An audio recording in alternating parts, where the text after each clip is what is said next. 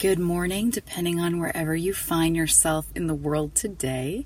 You're listening to What We Should Have Learned in School. I am coming to you today directly from the road. I'm actually in the middle of a Finnish road trip. My fiance got a job offer here in Finland a couple months ago as the country manager for Under Armour. So we're going around meeting his customers. I'm kind of doing my own thing and really enjoying this little road trip. And so, enough about me and my fiance and what we're up to. Today's episode, I really wanted to use as a way to kind of put a little bit of a bow tie on all the things that we've talked about over the past 2 months. So, over the past 2 months, we've talked about things like the spotlight effect. We've talked about the notion of catharsis and how venting emotions doesn't actually work the way we think that it does. Another episode, we talked about the introspection illusion, which similarly to catharsis is something we believe in strongly, but when we really look with logic and with new research, we find that actually these ideas, these psychological ideas of introspection or catharsis, can sometimes do more harm than good. And so, where does that leave us today? There's been a common thread within the past few episodes. The fact that we're cognitively biased, that our perception is actually not perfect. It's far from perfect. It's useful, but not perfect. And so it can really be summed up as thought is a really common thread. And you've heard me use that word maybe hundreds of times over the course of this podcast series. And so when people hear thought, they tend to imagine I'm talking about personal thinking, like the thoughts we're actually aware of. Like, oh, what am I going to have for dinner today? Or, oh, isn't that dress so ugly that lady's wearing? And blah, blah, blah. So then a natural question that arises for people is, yeah, Amy, I understand everything you're saying, but my thoughts are out of control. My mind is always busy. I'm always worrying about something or ruminating or obsessing about something or thinking about what my next steps are, that there is no space. I can't even conceive of the possibility of having a less busy mind. And so today, I really want to talk about that because this understanding, this line of inquiry that you've been engaged with me over the course of however long you've been listening to What We Should Have Learned in School, it's really encouraging you to look beyond just the personal ping pong of thoughts. I feel really sexy in this dress one day, and then the next day I feel like I'm a complete hog beast, right? It's that ping pong, and we talked about that last week too. With I think the example of the cake, that one voice in our head that's saying, oh, you want the cake, you deserve it, you work so hard. And then as soon as you eat the cake, why did you eat the cake, right? It's a very unstable place to identify with. It's something that when we start to see that it's very common and normal for human beings to have seemingly opposite thoughts occur very quickly, almost simultaneously it feels. And so we don't really have to control our thinking. That's a really common conclusion people draw when they hear me speak initially. But we don't have to do that. You can have an incredibly fulfilling life without managing or trying to control to think more positively or to try to control the way you speak to your husband or your mother, etc. So that might sound a little strange, but we're going to dive into deeper detail today about that. And before we get into the crux of today's show, I just want to kind of give a metaphor for this inquiry into subtractive psychology, that the experience of actually looking to drop concepts instead of add concepts, to have less on your mind instead of adding more to-dos or more good ideas that then inevitably in the future you feel you won't live up to and that you need to work harder. So I'm never talking about willpower and pulling yourself up by the bootstraps, because if we think of how human beings learn a language, for instance, I've done a lot of traveling, and I find it so remarkable with what such ease and grace native speakers can speak their own language. They didn't try to learn language. When you're 2 or 3 years old, it's a natural result of being exposed to the environment around you. And this conversation, this inquiry, this community, where we're looking at subtractive psychology, we're looking at actual mental health, not mental illness. There is a distinction between those two things.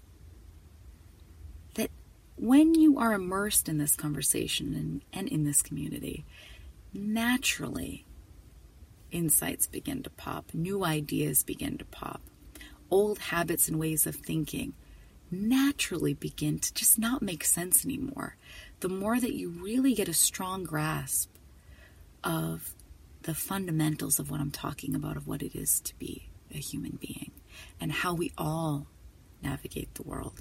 Again, it's very difficult in other methodologies to find things that are universal, that are predictable, and that are constant. I want to look at what is the foundation that is universal to every human being. This goes beyond our personal opinions and belief systems and how we were raised and what happened to us and our personality type and our mental health diagnoses. So I'm going to share a couple concrete examples with you of what I've seen and offer a potentially different pathway than perhaps you're used to looking down when it comes to truly greater well-being, a higher quality of life, and more grace, more ease as you continue to bump up against things in life that you absolutely do not want to have happen or do not want to experience. Take a listen. The ego tends to kick us when we're down. It scratches, it bites, it pulls our hair. And yet we're so loyal to that egoic sense. Those thoughts that come through our mind, we believe them and hold on to them so strongly. The worries, the fears, the anxieties, the insecurities that keep us up at night. And then that nagging voice that's disguised as our better self, quote unquote, pops in with its remarks and judgments. We should know better than this. We should be sleeping through the night.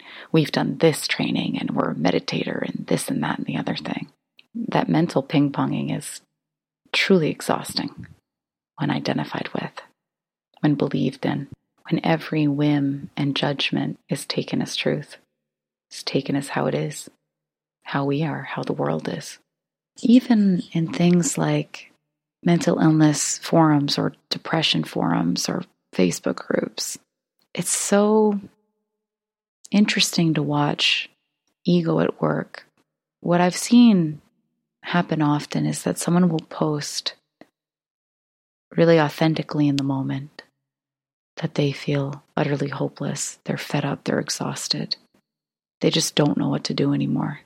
They're contemplating suicide, perhaps.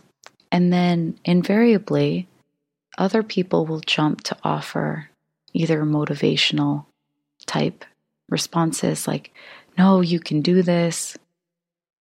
Or they'll offer up a list of things to do. Like, have you gotten any exercise? How much time do you spend on the internet? Maybe you should do a 7-day fast. Maybe you should try yoga. Have you read this book? Have you done meditation? Have you done this thing or that thing or this thing or that thing? And sometimes what then happens is that the person that is in pain automatically rejects all of those advices. No, I know for a fact that that wouldn't help. Or, oh, I've already tried that. No, that doesn't work. What's less obvious to see, however, is that all of that well-meaning advice and all of that innocent resistance is still playing into the ego's trap. It's still supporting the assumption that something is fundamentally wrong or different with that person who's experiencing pain. So I do invite you that next time someone around you is in pain, to stop for a moment and instead of giving kind of an automatic or first response, to get quiet and see what occurs for you to say. what new wisdom could emerge from you? You see, the ego is not to be trusted. It's not consistent. The plethora of ideas we have about what kind of person we are and how our plight is worse or better than the next guy or gal isn't generally where a lasting sense of health, of well-being, of joy, or even where a high quality of living, high caliber of living exists. It doesn't exist in that ping pong match of the ego. When people say the ego is an illusion, they mean that it isn't solid. It isn't made out of anything tangible. The ego is a concept in and of itself, an accumulation of ideas and beliefs we have about ourselves, about others, and about how the world works. The ego is fundamentally nothing more than cultural and psychological conditioning of being exposed to certain ideas numerous times throughout the course of our lifetime and identifying heavily with those concepts that we no longer see them as just ideas or possible ways to be in the world. We take it as absolutely, this is how it is, this is true, this is the kind of person I am. I am broken, I'm effed up, I'm messed up. Or it manifests on the other side. I'm better than other people. I'm prettier, I'm smarter. It's all in the dance of ego. It's all a part of dynamic expression, changing, fleeting, evolving, developing. So the next time that you find yourself in a situation where you're kind of defending your problems, you're kind of in a competition with others of how miserable your life is and how much worse off your circumstances are, or how off and wrong and messed up your biochemistry is, more than the next person. When you jump to defend how alone you feel, how uniquely broken and messed up you believe yourself to be, I invite you to just stop for a moment and dare to question that. Dare to look at yourself not as your ideas of self or your thoughts of who you are and what's wrong with your life, but can you put your attention on what's behind all that, on what a human being actually is at the core. Again, what is a universal definition of a human being? And the more that you catch this in yourself or you observe this in other people, you'll start to realize that this is really common, that people kind of experience this sense of, I kind of want to call it like unworthy specialness, that somehow they are so specially screwed up that there's no hope. I laugh not because the sensation of that is incredibly painful. There's no doubt about that. That's not what I'm kind of finding humorous. What I find humorous is that there's so many millions and millions of people with very similar thinking about how unworthy they are or how they should always work on themselves and strive to be better. They really feel separate, alone, and different. And what I'm kind of proposing is that we're not as different as we believe ourselves to be. That through the creative power of being a human being, every single human being experiences a dynamic range of emotion, sensation, and thought, and belief.